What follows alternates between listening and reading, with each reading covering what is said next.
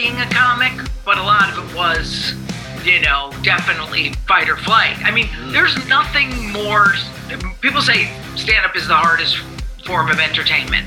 And I think it is because you're alone and you have to be on alert 100% of the time.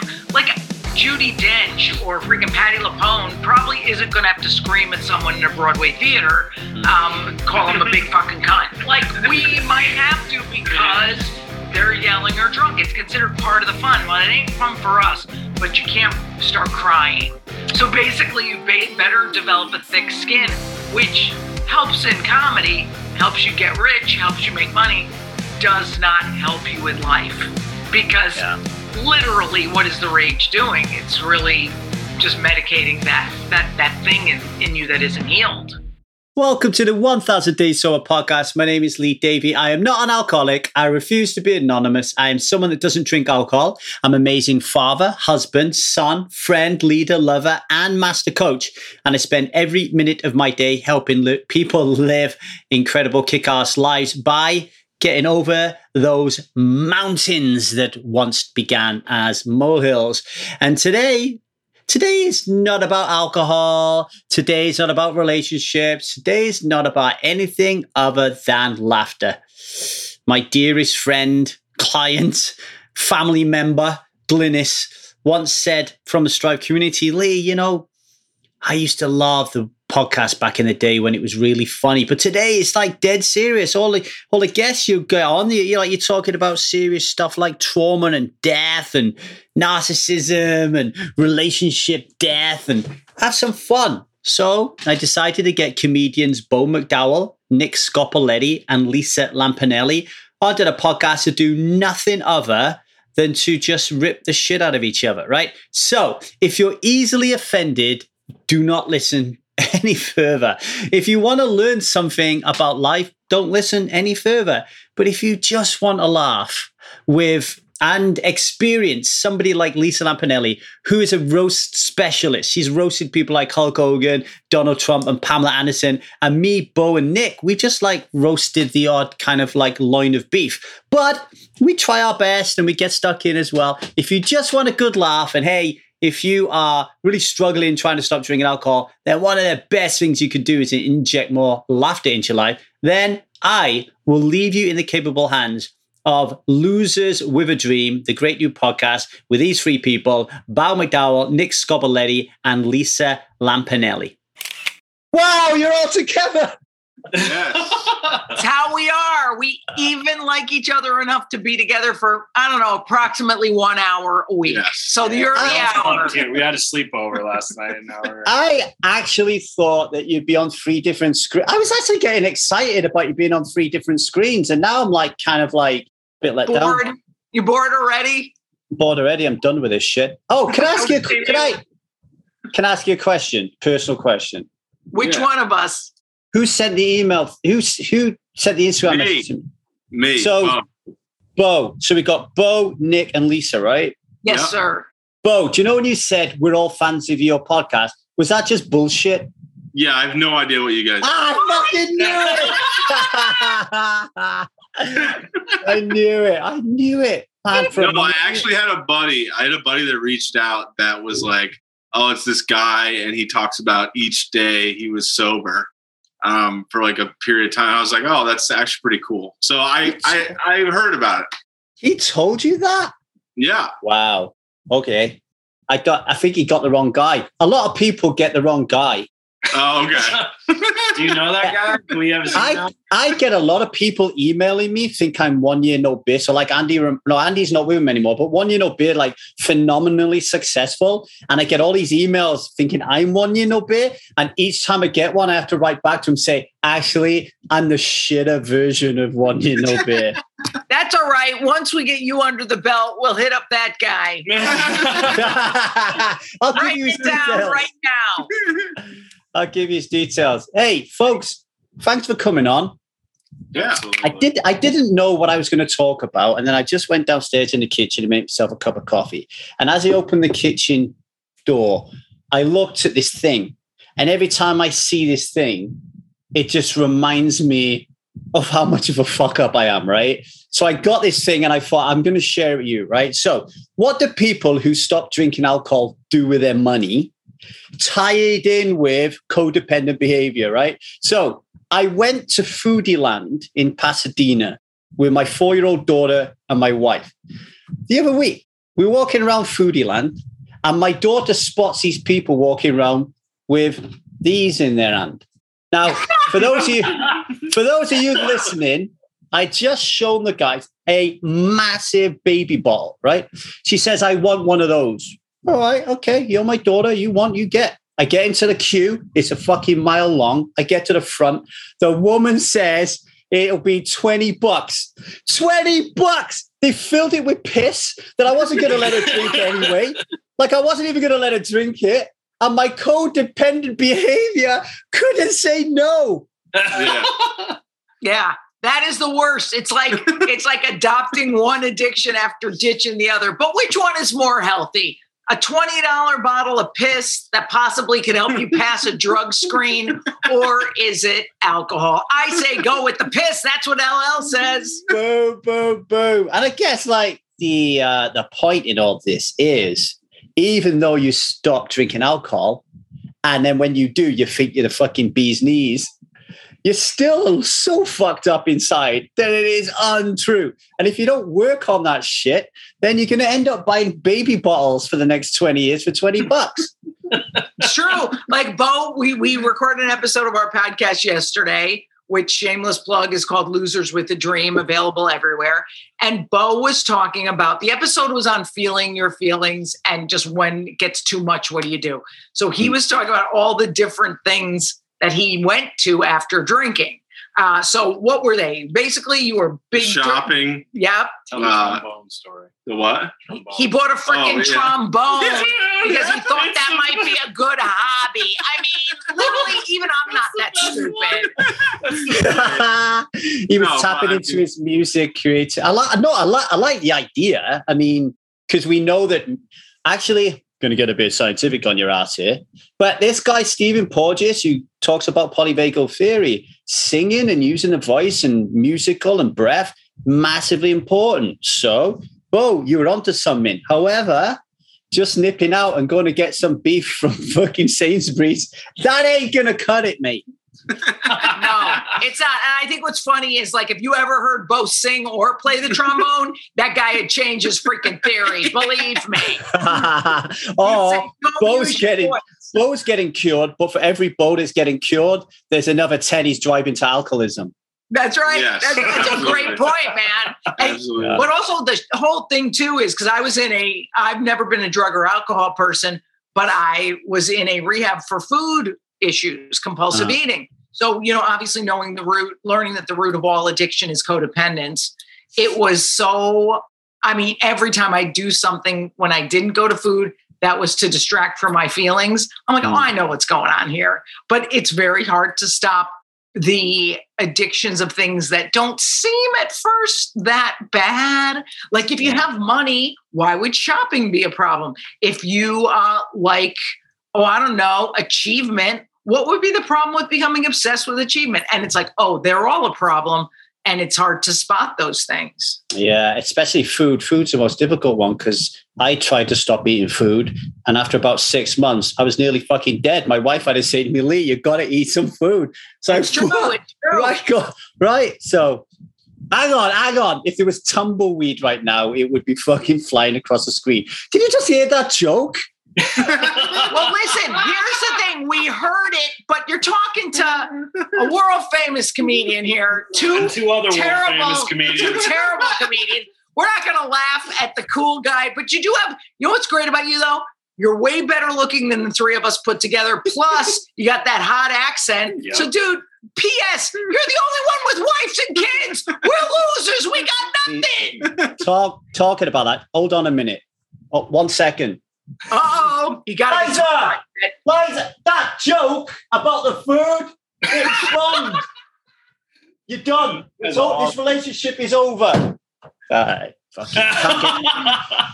don't get wives anymore. It's really funny because my friend Glynis, she's in our Stripe community. So we have a community of people who are trying to like have a great life and all that. And we're trying to stop drinking in the process. And Glynis said to me the other day, it's like, Glynis, give us some feedback because I've got a money tree. I've got a money cup and I'm broke as fuck. So what am I doing wrong? And she said, well, the podcast used to be really funny. And then lately it's been really serious. So it's really good to have you on. Like, how important is humor? How important is humor when it comes to like getting better or whatever you want to call it? It's so important, right? Well, Bo is very equipped to talk about that because he's been boring audiences for 3 years now. But I want to say something before he talks about that. I always heard, because, you know, performing in big theaters and doing huge shows, they would always say, laughter is the best medicine. And I'd say, you know what? No, it's not. Chemo is freaking medicine. Medicine is medicine. So put it this way, it's about the fourth best medicine. So if you can laugh, it does free your concerns more. It makes the audience forget about their troubles for an hour or however much time you're on stage. But when it comes to sobriety, Bo, what do you think about how does it help you stay sober and inspire others? Yeah, I mean, it definitely helped me get sober, right? Because like when I first started going to meetings, I'd be hanging out in the parking lot and I'd see guys like just making each other laugh. And I was so miserable. I was like, oh, I didn't even know. You know what I mean? I was like, oh yeah, people are still laughing, you know, like people are happy. That's crazy. and it was great because they'd be in the parking lot and they were all guys who, you know, were in their first year of recovery, like just trying to get their shit together, but they're funny as hell, you know? And all of a sudden I felt like, oh, I'm in this group and you get in that circle and you start making them laugh and they start making you laugh. And then you go, oh, I want to come back tomorrow because we're gonna laugh again.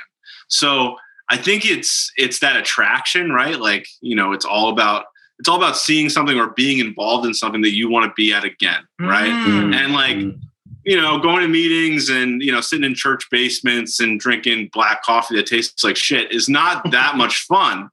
But when you're surrounded by people that have a common goal and that are really funny and naturally dark sense of humor type people, you have a chance at connection easier through humor. So I think it's really about like the chance to connect with different people because of laughter. Yeah, but I also think, you know what? Laughter is inherently hopeful. So it's really just, it's like, if you can laugh at something, there's hope for you. So even when there's a death and you see like, people at a funeral or at a wake having a laugh at the eulogy because they remember something that the deceased did or how they bonded and it was a humorous moment.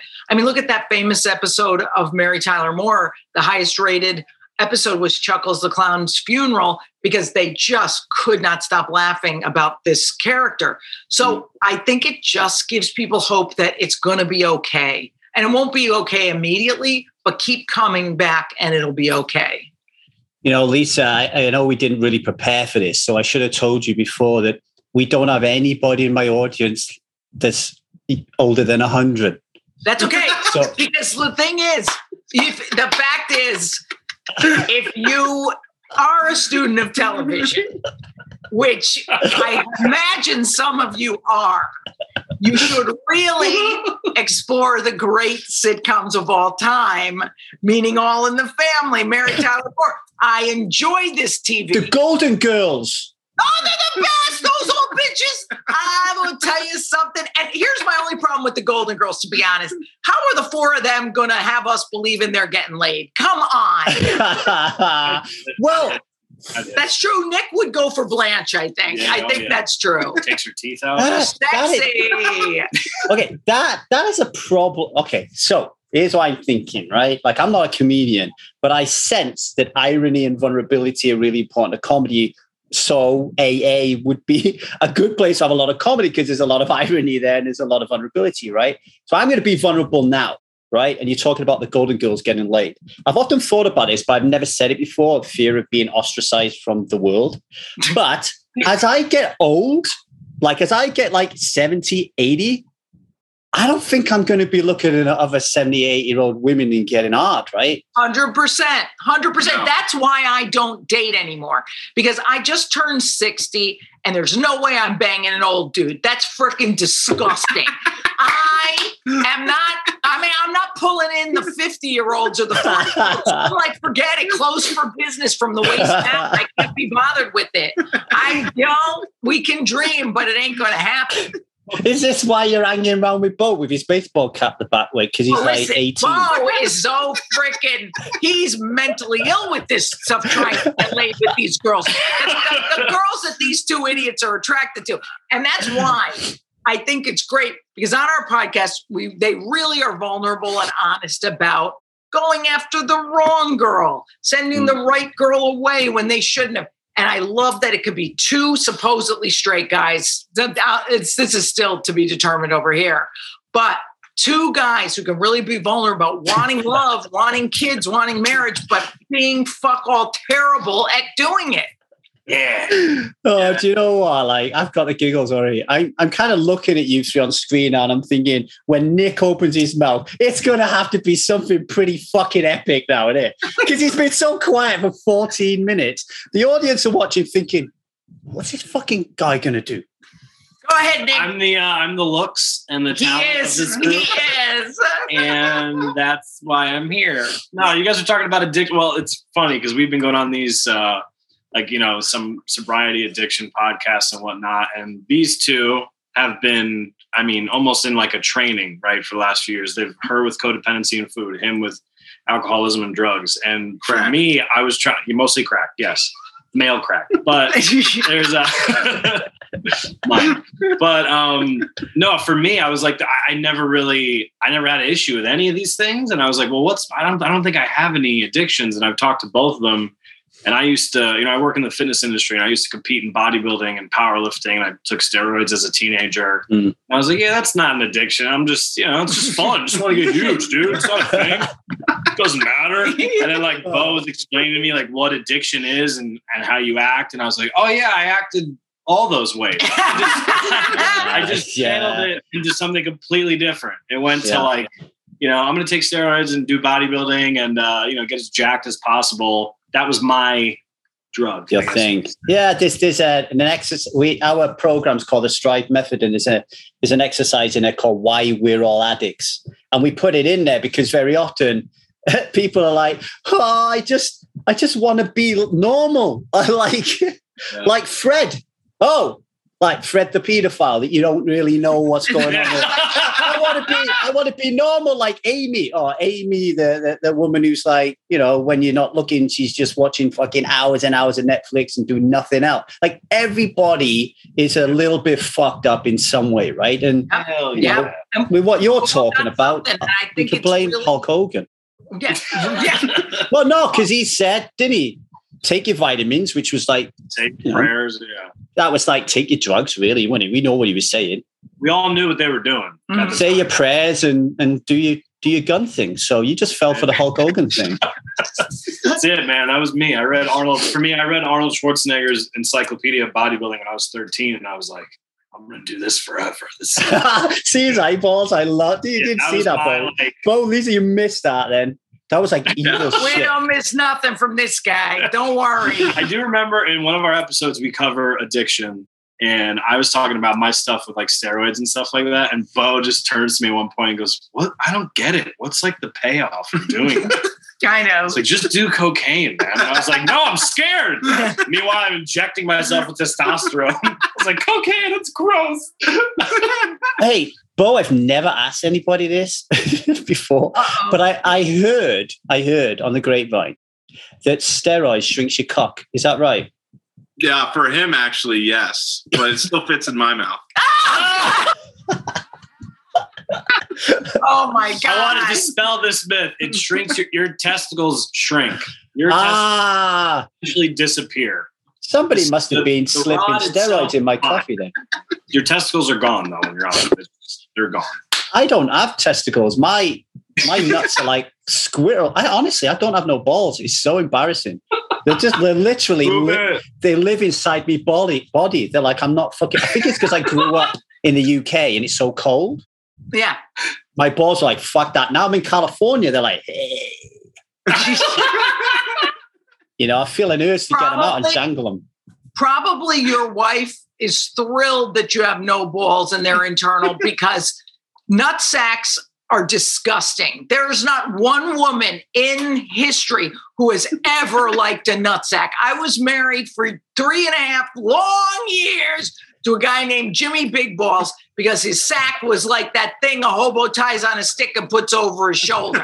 So I think this is disgusting, and your wife is lucky that she doesn't have to look at those hairy nuts of yours. God bless. You know what? I have an overriding urge now to just bend over backwards and look at my balls in a mirror because I haven't done it for ages. Do you know when you're in a whole...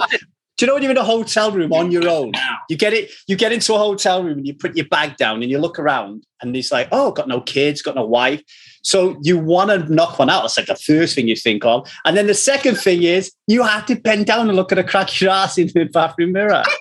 No, you're shaking your head there, Lisa. Sounds like you got a plan for the weekend, my friend. Yeah, I'm coming to California. So why the podcast? What's the point? What's the purpose? What you trying to do? Well, what had happened was I originally saw these guys do comedy as a favor to my niece, who's a friend of theirs, and we hung out after a couple of their shows. And I was noticing how, I mean, guys of my generation, they did not talk vulnerably. They act very bro-y. They're all like about just fucking whores and all this stuff. And these guys would have really deep, vulnerable, but funny conversations. And I just said to them one day, I go, well, this is a podcast. I go, you both clearly are open and vulnerable. You just got to start showing that there are straight guys, you know, in the millennial generation that actually get it. And then I come on afterwards, after they speak about a big issue. And I do a little life coaching on them, make fun of them a little because I have to roast them. You know, it's what I'm known for.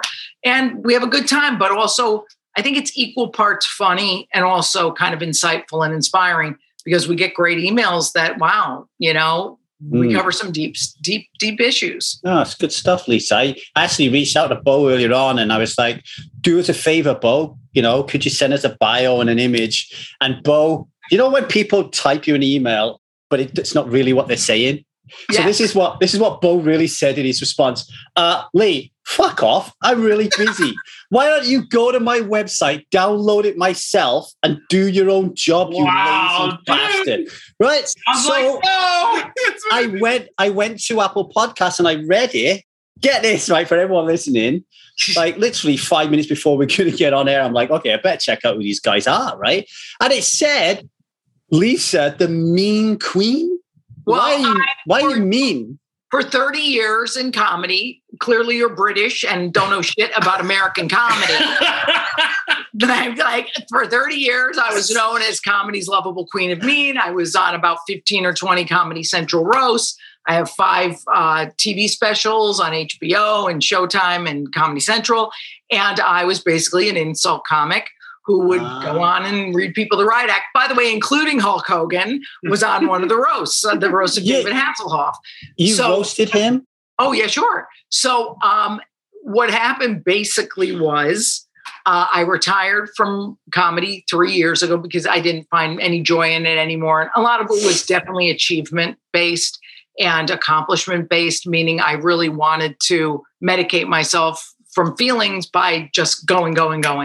And so I said, let me take this all down a notch, take some time off and just figure out what really brings me some joy. And oddly enough, hanging around with 2 millennial douchebags brings me joy. And we do this podcast. And it's just like a great Lisa, lesson in being mean, but not mean at the same time. You just given me an amazing idea, right? Because for me, 1,000 Days Sober and Strive, it's an holistic experience. I don't even know what that means, right? But just bear with me. It's an holistic experience, right? I believed it when you said it, and that's all that matters. Fucking A. And I don't want anyone to go anywhere. So when they come, like, I want to help them with everything. So I got like money coaches. I got like health and fitness coaches. I probably hire Nick to be like our steroid recovery coach. But I was thinking you could be a roast coach. Now get this. People would look at it in the program and they'd think, oh, wow, Lee told me that I need to get a different hobby. like roasting is really cool, like a turkey or a beef, whatever. But what actually happens is you come on and you roast the fuck out of them. And then you turn around and say to them, now try not to drink. Well, yeah. See, I love the idea of driving someone to drink, eat, binge shop, whatever it is, just out of my evil nature. So anytime you want, Lisa Lampanelli, Comedy's former lovable queen of meat, will come on and teach those fucking sorry ass addicts how to not drink, but they'll end up drinking anyway. It'll be great. I can't wait. I can't wait to see people pick up, as you say. Lisa, just to let you know as well, God's honest truth, right? Norm Macdonald has been on this podcast. Oh, I love Norm. And I didn't have a fucking clue who he was. I didn't have a clue. Listen, you British fucks, all you do is you like these hoity-toities, these Ricky Gervaises and your fucking Eddie Izzards. You don't keep up on this country, yet you live here. Who won the war? Remember, go see Hamilton. We won. Yeah. British bitches. Yeah. Red My 4-year-old Zia, we made the mistake of letting her watch Hamilton. And then she became addicted to Hamilton. Even 4-year-olds have addiction. And then she's in the back of the car going, Mom, get this. What does a ball sack mother of a whore fucking bastard from New York? Best. What have I done? I mean, the beautiful thing about Hamilton was obviously that it cast many people of color as the founding fathers. It was groundbreaking, beautiful, won a Pulitzer. But the best real part of Hamilton is it reminds you British assholes constantly how much better we are than you. So you're welcome. Can I test a theory on that? Because I had this conversation with my wife the other day. Who's American? She's Korean, but she pretends she's American, right? Oh, so I was watching Hamilton, and she was like, "Do you get like the passion and the story and the lineage and the history behind this?" And I'm like, well, not really, because if the British had stayed in command and King George didn't lose, right, then America now would be a little bit like England now, which is not at all like Ethiopia now or Nigeria now or El Salvador now. Right. So what was the fucking point of killing all those people when you could have just saved all the lives and just been like Britain? Because there's hardly any difference other than the fact that we drive on the wrong side of the road. Well, because it is the wrong side of the road because you people are backwards. It's also that dumb accent because you have to, this is the problem with you Brits, that freaking accent. Oh, I read a book. I went university. I went to college. Oh, stop it. Stop it. Not all of you went to Oxford and Cambridge. Half of you grew up lowlifes in Liverpool and in a beautiful high school where they waterboarded you. That being said, I really love England. I got to be honest with you. It's fantastic. I love it. I'm actually not that. I'm from Manchester, which is not far from Liverpool. Sure. We are kind of like scumbags up there. Well, let me tell you, I just read a book. Did you read what's his name? Roger Bennett's book about growing up in Liverpool and how difficult it is. It's phenomenal. And it's so, I'm like, wow, this is not like growing up what you see in London, But I do have a fantasy that everyone from England is warm and cuddly like the people on Ted Lasso's soccer team.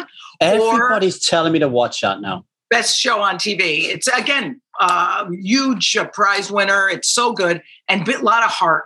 And I just do have a fantasy I would go to England someday and be enveloped with their warmth until they kicked me out. Wow, Lisa, come on now. You're not going to go to England because you're American, so you've never been anywhere. No, we're cultured. Yeah, shut up. Oh, yeah. We went to university. Enjoy your shepherd boy. No. Everybody I hear doing an English accent goes on Mary Poppins. Oh, hello, y'all. Oh, I love that. Lisa, can I tell you about the time I went to Liverpool? Yes. Like the only time I've ever been to Liverpool. So I went to Liverpool to celebrate an anniversary with my ex-wife. Mm-hmm. And we got fucking smashed, right? This is when we were drinking. We got smashed and we ended up in a strip joint. So we're just there drinking and all these women are there. Like, it's just literally me and her. If it was there like at 1 o'clock in the afternoon or something, right? And then she said, do you mind if I have a dance? I said, no. So I paid for her to have a dance. And they went upstairs, her and this woman. And then she calmed down after a bit and the woman grabbed my hand. I'm like, what are you doing? And my wife was like, no, go. So I went up to have a dance. And in that moment, I thought, what a beautiful wife. And I came back down and she said, how was it? And I went, it was all right. But I would have rather have had her. Holy shit, if I had opened my mouth, right? It was like, and then a couple of weeks later, we go to Amsterdam. We go down the red light district, we get lost, and we end up in this, I can't even describe it. It was like the worst depravity you could ever imagine, right? Fresh, like my wife is, obviously she's really proud that she allowed me to have a dance with a stripper. This woman walks on the bar with high heels and my wife says, go on, you can have a go, in front of our mates. Go on, you can have a go. I say, I'm sure you don't want me to. No, go on, you can have a go. Are you sure? Yeah, go on, off you go. So I sit on the bar and then a woman comes along and plants herself in my face. My wife was pulling me away pretty rapidly. There's a big difference between Amsterdam and Liverpool. We interrupt this broadcast to let you know that despite the absolute carnage, despite the fact that they're talking about nothing sensible and all they're doing is saying words like wanker, cunt and fucker, that Lee Davey is actually a master coach that knows what he's doing. If you need help in anything, I repeat, anything, email him at 1kdaysober@gmail.com and he will get working to change your life. Now, without further ado, I'm going to hand you over to the foul mouth of Lisa Lampanelli. Let me ask you this. Are the Liverpudlian strippers not as good looking? Because the reputation of Liverpool is not good. Well, here's one of the problems of drinking alcohol, which Bo will know. I can't remember. Okay. Let's just say she was an 11. That's great. Everyone's an 11. Out of 40. Yes. I probably just looked at a bum a lot. Okay, good. Fair enough. As you should. I probably just looked at a bum a lot, so. My God. Yeah. By the way, how many years are you sober? Or months? How many? I don't count, but I think it's over 11 years, a long time. Yeah. I'm one of those people with the Asian gene. Like I'm 46, 47. I can't remember. I'm 47 and I look about 18, don't I? Yeah, you look good, dude. Yeah, man. I mean, it's the Asian gene. But the problem is when I get to Lisa's age, fuck, I'm going to look like fucking 100.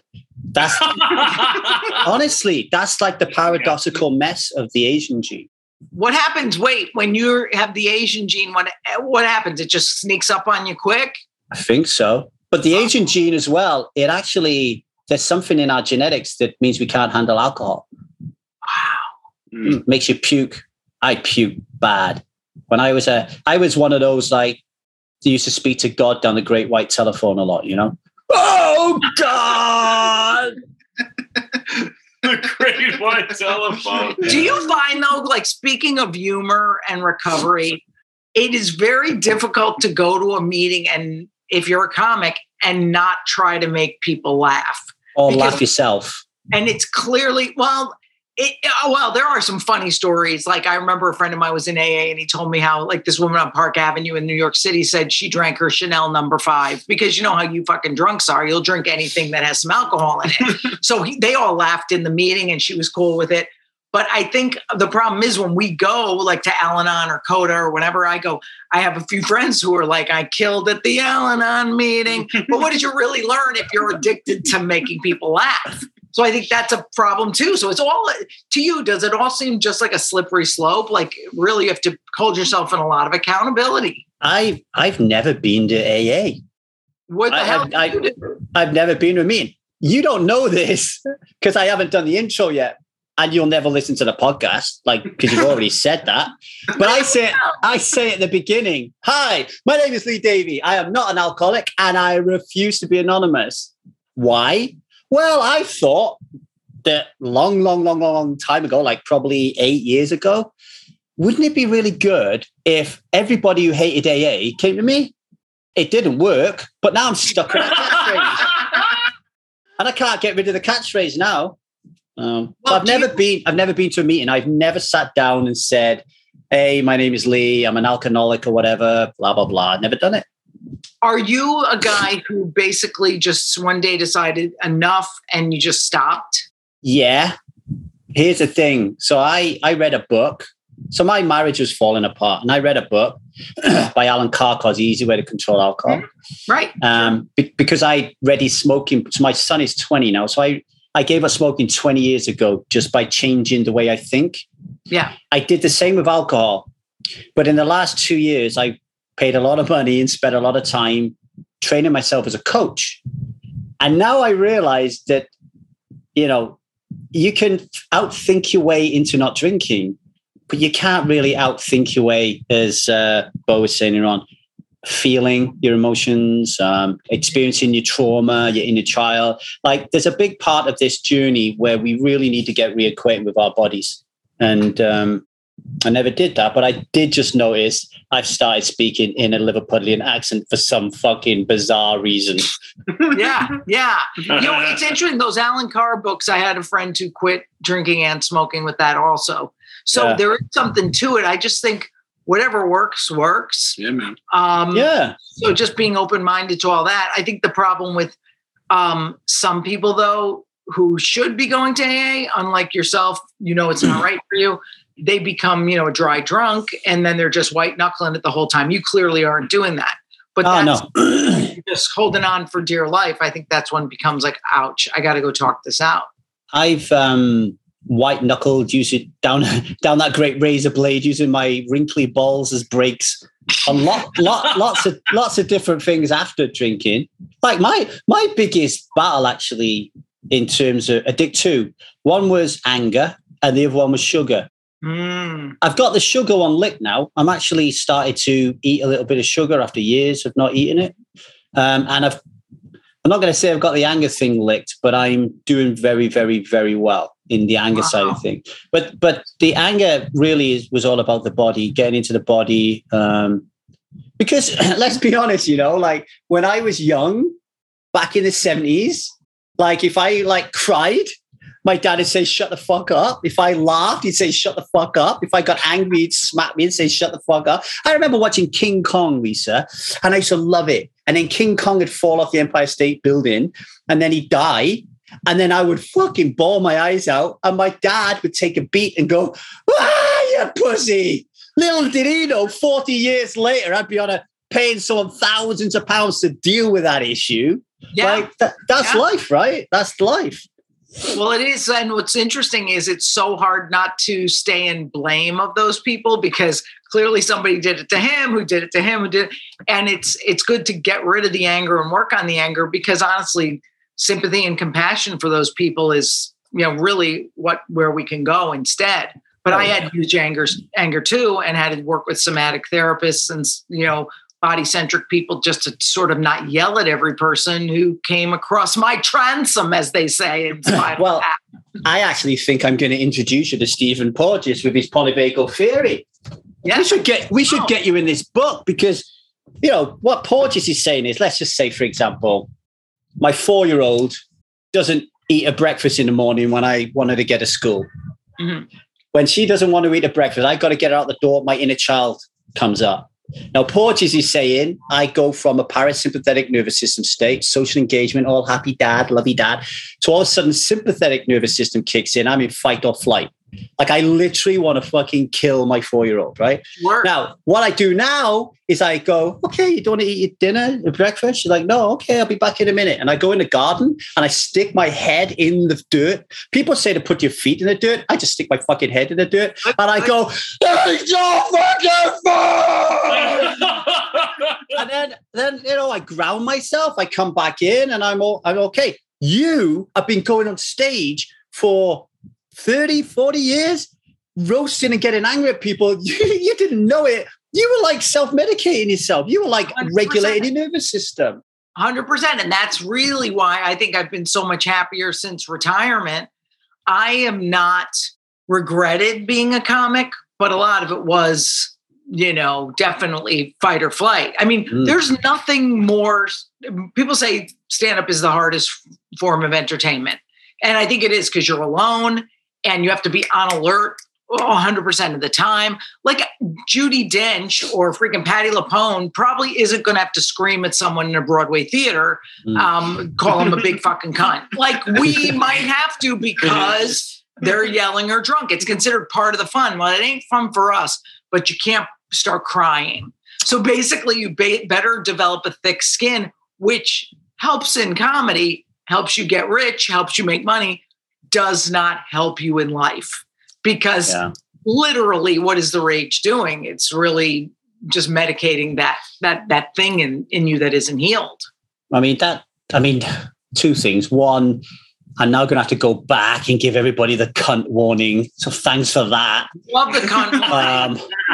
And then secondly, like, I think stand-up, honestly, I'm not saying we should force people at gunpoint to do it, but what an epic part of a program of recovery, right? So me and you three, we're having a laugh, right? We're throwing some jokes around. I'm not a comedian. So there's a few times I've said a joke and it hasn't landed because I'm British. You know what the fuck I'm talking about. And it feels a little bit uncomfortable.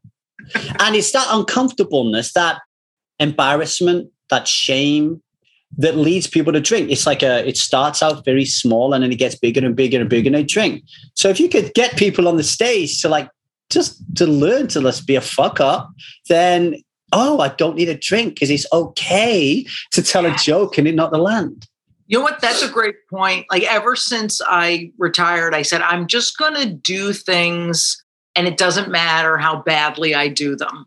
I had become really obsessed with becoming a really good ballroom dancer. And for 2 years, I was hardcore, like every single day. I mean, this is thousands of dollars. It's really a lot of time and injuries and stuff. And I gave it up then because I was like, it's become an obsession. And now I go, I'm going to do it, but I'm going to do it badly. So my poor I like it. Is like, why you got to prove? I'm like, because I'm intentionally doing this for fun. So singing, I had a singing teacher once. This is so great. He said, if you think you're off key or don't know the words, sing louder. And everyone ended up better because they risked doing it badly. So I love it. Stand up. Anytime you just say, I'm just going to have fun with it and do it badly. And who really cares? No one's watching anyway. You know, I like that. Like I had a guest on here once. Her name is Tiffany Han. And she said to me, Lee, I got this challenge for you. She said, write out a list of 100 people you really want on your podcast. Like Richard Branson, Russell Branson, anybody else who's called Branson, David Beckham, Santa Claus, right? And she said, write the list of the 100 people you'll never think you're going to get and then ask them. And she said, you'll get used to kind of like getting turned down. And one of them will say yes.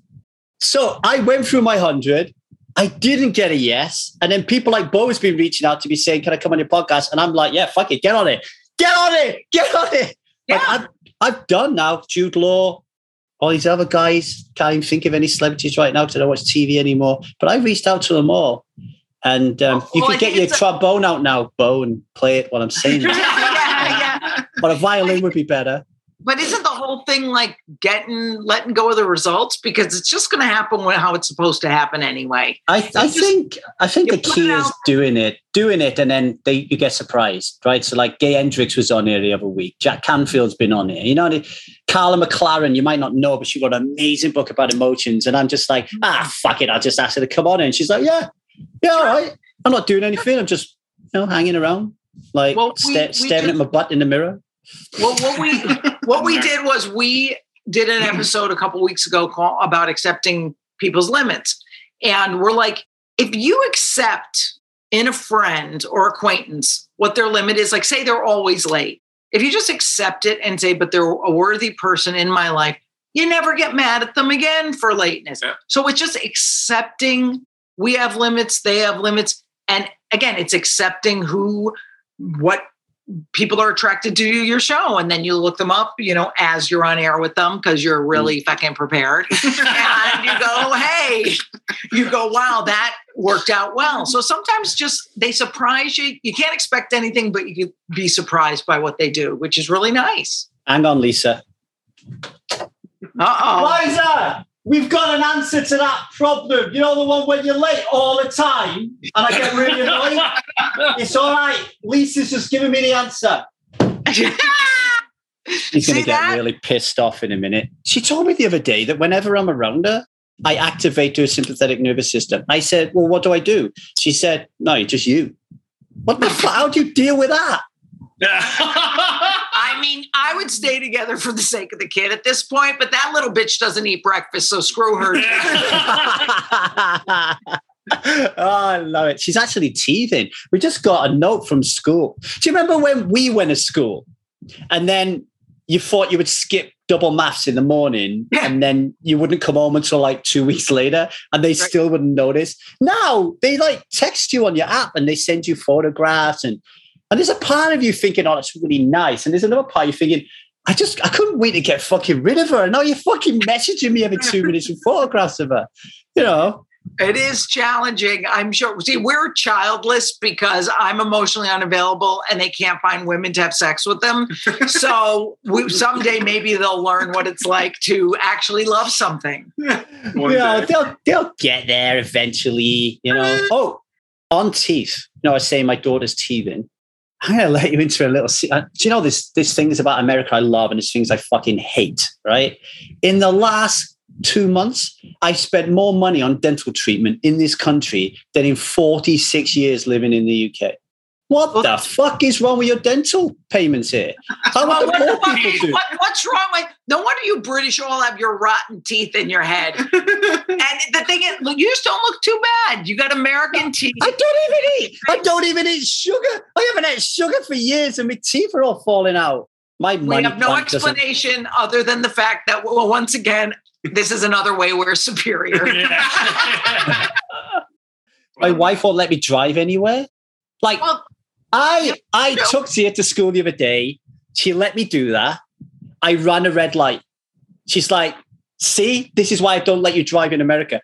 What has that got to do with driving in America? I ran a red light because I'm a prick when I'm driving. That doesn't have anything to do with me being in America. And by the way, I think you'd get out of the ticket more easily because that stupid accent charms Americans. True, like, I'm telling you, American women are so stupid that you could be a homeless British guy with an accent and they will gobble your knob because of that accent. Go out there and try, damn Honestly, women love it, right? I spent a lot of time in Vegas, right? In a poker circuit. And the women around on the poker, speak more. It's a true story. I'm actually born in England, but raised in Wales, right? And for the World Series, I would work out there, long story, but I would work out the World Series. And my mates from Wales would come over and we'd play some like 1-2 and have a laugh and they would get smashed with all the free drinks. And we were at this table once talking and the dealer told us to speak English. Otherwise, he was going to get us off the table. And we had to keep reminding him that we were speaking English. And he got so angry that we kept saying, we're not speaking. He called the floor and the floor's talking to me saying, can you speak English? And I'm like, we don't know any other language. And he's like, right, that's it, off the table. Oh my God. See, you got what you deserved. By the way, do you get really mad when people who are uneducated in, say, British humor just always say, oh, you're British, don't you love Monty Python? Yes, Monty Python is inarguably the greatest comedy troupe maybe ever. But do you say, hey, man, that's not even the beginning of it? Me and Liza have a big problem with this. Like when I first met her, I was like, this is fucking awesome. It's like an experiment. I could show her everything that's British that is amazing and epic because she doesn't know any of it. She didn't know the Jam. She'd never heard of the Jam. She'd never watched The Office with Ricky Gervais. She'd never watched The Royal Family. I sat down to watch The Royal Family. I'm pissing myself laughing. She's like, what? I don't get it. And then she'll show me Americans, and I'm like, I don't get it. It's like completely different humor. Well, it is a really funny cultural divide. But if you watch stuff like, do you watch the show Catastrophe? That melds it together really well. That's on Amazon Prime. And if you can't afford it, I could give you my password. So I'm kind of a big shot that way. So, there he goes. But I will tell you, it is very interesting. They can blend them together. Is that your weird money tree? My money tree. It's broken. So, it's culturally, like I'll sometimes watch the British shows, definitely with subtitles, because you people You talk so freaking weird that I got to read what you say because it's beautiful language. I don't want to miss a word of this script, so I got to read that stuff. Yeah, I mean, I get it. I tell you again, my codependency. Like when I first met Liza, I would get into so many fights with her because I kept having to repeat myself all the time. Like I wrote an email this morning to my tribe, and I used the word like, if you do this, Bob's your uncle, and then I was like, no one's going to know what the fuck I'm talking about. Yeah. I like that expression, though. I think because I have a couple British friends, so I like those cute expressions you people have, like, oh, Bob's your uncle. Oh, sixpence none the richer. You know, that kind of thing. We went to university. I do like the accent, man. The accent is great. I have a client from the UK, and I was training him one day, and I was like, how's that weight? And he was like, easy as piss. And I was like, wow. Is that he's a like, thing? he goes, you never heard that? I was like, no. Never heard. It's like when you wear wanker for the first time, right? I love that. I love geezer. That's what I love. Geezer or geezer cool. bird. So women where I used to live used to drink a lot. We call them geezer birds. Oh, wow. Oh, fuck. I just lost all my women audience right there. No, but that's okay. We all have those. We call them whiskey sticks, rum balls, you know, that kind of thing. Whiskey sticks. Look at this whiskey stick. Like it'd be some skinny broad who drinks too much. I like when British guys call their wife the missus. They go, well, me missus. And I think that's so cute. I used to say that, but now it's like a fucking minefield, right? Like if I say love or bird or Mrs., like obviously I'm like the devil incarnate. Like I don't care. So I'm actually kind of like going through life kind of, because I got a daughter and a son. Like I'm trying to teach my son to respect women, trying to teach my daughter to be a lesbian, you know, all those kind of things to keep him out of fucking way of trouble. So. Yeah. And it's hard, isn't it? Like there's a part of me that's like, yeah, I want to do the right thing. But then the other part is like, what the fuck is the right thing? Like, I don't even know what to call a black man anymore. I'm always getting in trouble with Liza. You know, well, I will say, I do a lot of reading on this because I am the world's oldest millennial. I'm woke as fuck. And I will tell you, I do a lot of reading. Black, because Black Lives Matter. I read a lot about this. Black. So you got knowledge from me, from the superior country. I am telling you, Black people apparently like to be called black. Women like to be called women. And, you know, Asians, ask your wife. I'm not fucking her. Well, I'm half Chinese. Well, I'm actually 48% Chinese. It's not and my daughter, who's Korean, she said to me, well, what color are we, Dad? And I said, well, apparently we're yellow. She's like, we don't look yellow. I mean, that isn't that the point? Like, you're in school and someone's like, you're fucking yellow belly. You're like, it's fucking brown. But it's pink. You know, I got called so many names when I was younger. I know that's a lot of the stuff too, is like, that's traumas, all those traumas from childhood. Like, no wonder everybody's a drunk or a food addict or a codependent, because boy, people are mean. You know, and if you're not kids are resilient. No, they're not. You get your feelings hurt and then you binge eat. That is so true. That is so true. And what I recently learned as well is the difference between or the sameness of big T trauma and little T trauma, right? Mm-hmm. So there was you know, when you go to like AA, apparently, because I've never been, but there's this kind of battle of who's got the best story, right?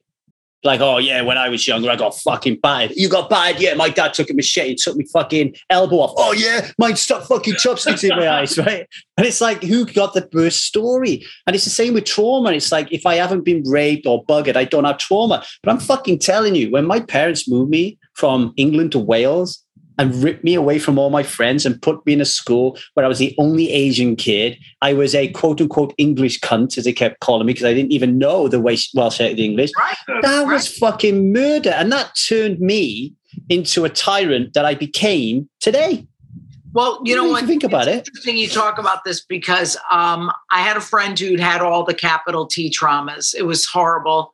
And I have like 1,000 small T traumas. So I never felt like I could complain about mine to her because I'm like, I, thank God, never had any of that horrible stuff.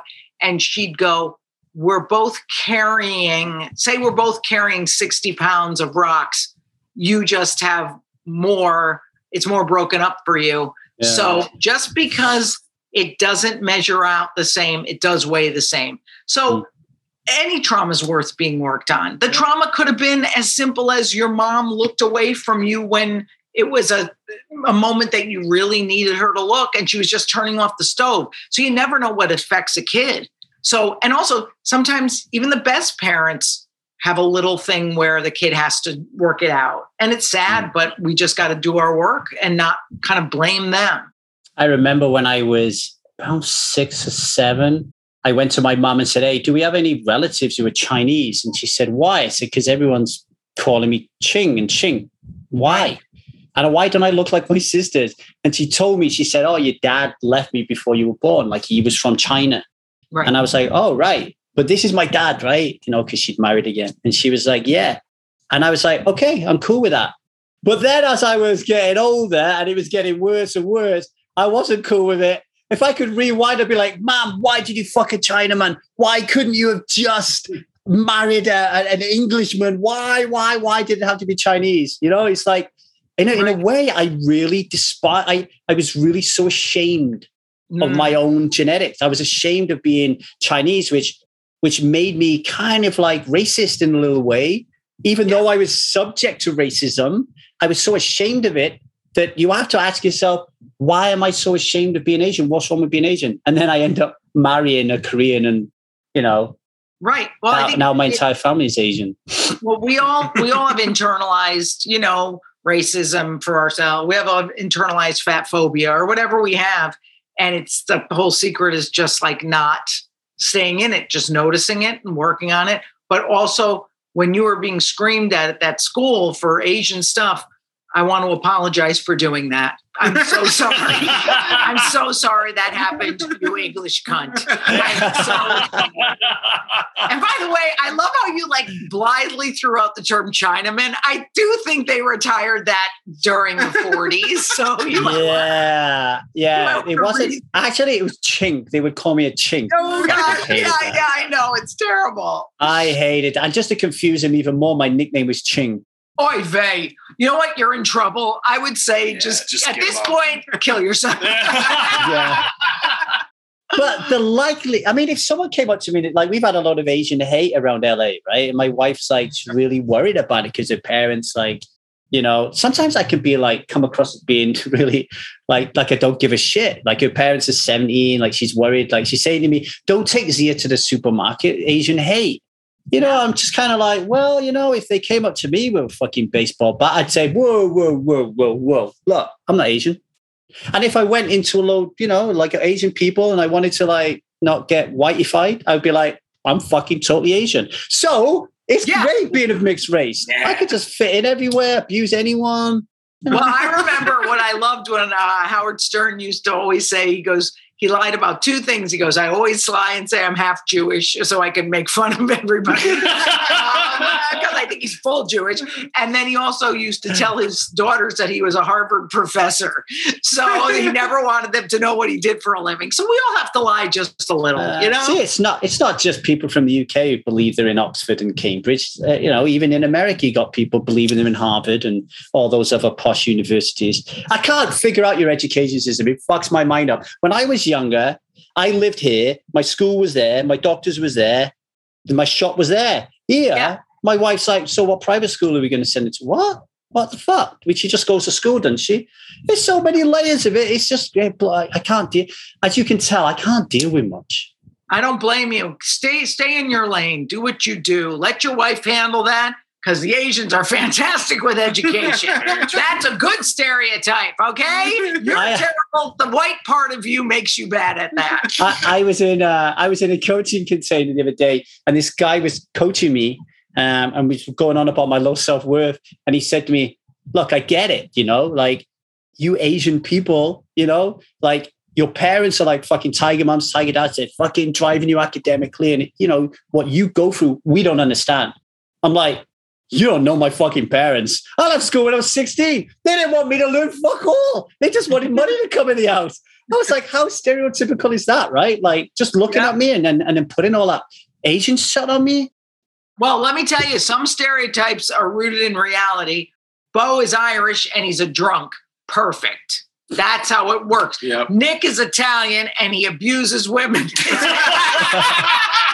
He's a hitter from way back. But what's good about him is on Valentine's Day, they don't get the closed fist. They get the open hand. Freaking romantic. Hey. I like it. Can I just say, by the way, you have got an Iron Maiden t-shirt on. It's badass, right? I used to, before They're British. The other British, Bruce Dickinson. Oh, I bet you don't go to I bet if Bruce Dickinson was fucking sliding up your bedroom, doing all that kind of shimmying with his hairy ass, you wouldn't turn around and say to him, oh, Bruce Dickinson, get the fuck out of my bedroom and get back to Oxford fucking University, you cunt. Well, Bruce Dickinson was known to have an enormous schlong, and I'll tell you how I know this. Before I was a comedian, I started comedy at 30. I went to school for journalism, and I ended up interviewing heavy metal bands during the 80s. So I interviewed Bruce Dickinson, and I am telling you, if he didn't stuff it, I would be shocked, because this thing was an anaconda. He was hung like the stereotype of a black man. And I'm saying it's a stereotype to be politically correct because it's obviously true. So Bruce was really hung. And how much do you love Maiden? Do you like Iron Maiden? I mean, look, we know that Bruce obviously doesn't do steroids. Just cleared that up. That's true.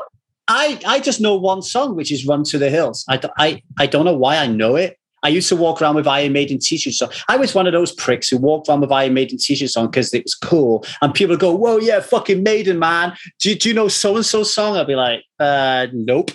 Well, don't worry. I'll make you a mixtape, because we all make mixtapes. Yeah, I like mixtapes. Okay, we've reached the end of our time. You're the best. This is the time when I tell you I've really got to go to do something and then actually do fuck all. Losers with a Dream. It's been really wonderful. I've really enjoyed having you on here. Tell people where they can find you, why they should listen to you, what you got going on. Okay, the podcast is called Losers with a Dream with Lisa Lampanelli, Bo McDowell, and Nick Scopoletti. And we are on Spotify, iTunes, everywhere. It's deep conversation and comedy at the same time. We don't do one without the other. It's hilarious, and you will think also. So basically nothing like what we've just done for the past hour. 150% opposite. All right. Thank you for having you on. Don't go anywhere. I'm just going to press this record button to stop it, and I'll speak to you on the other side. Cool. Yo, people. I hope you enjoyed that. I hope you had a bit of fun. I hope you at least laughed once during that maelstrom of madness. If you've got anything to complain about because of the language or the material, fuck off. I can't be bothered with it. Don't even message me because I won't listen to it. It was just fun, okay? Right, with that out of the way, if you would like to get alcohol behind you and start living a fantastic life, if you want to experience what it is like without having to even think about this stuff, then you're in luck. The Strive Method, our 6-month signature program, including access to our wonderful Strive community and our online meetings and coaching sessions, are available to you. Head over to the website, www.1000dayssober.com, and sign up today. The best value in the entire sober space, without a shadow of a doubt. If you don't like it, I'll give you freaking money back. All right. Much love. Thank you for the support. If you like the 1000 Days Sober podcast, please tell somebody. Please rate and review it at your local podcast provider. It would mean the world to me. Okay. Take care of yourself now.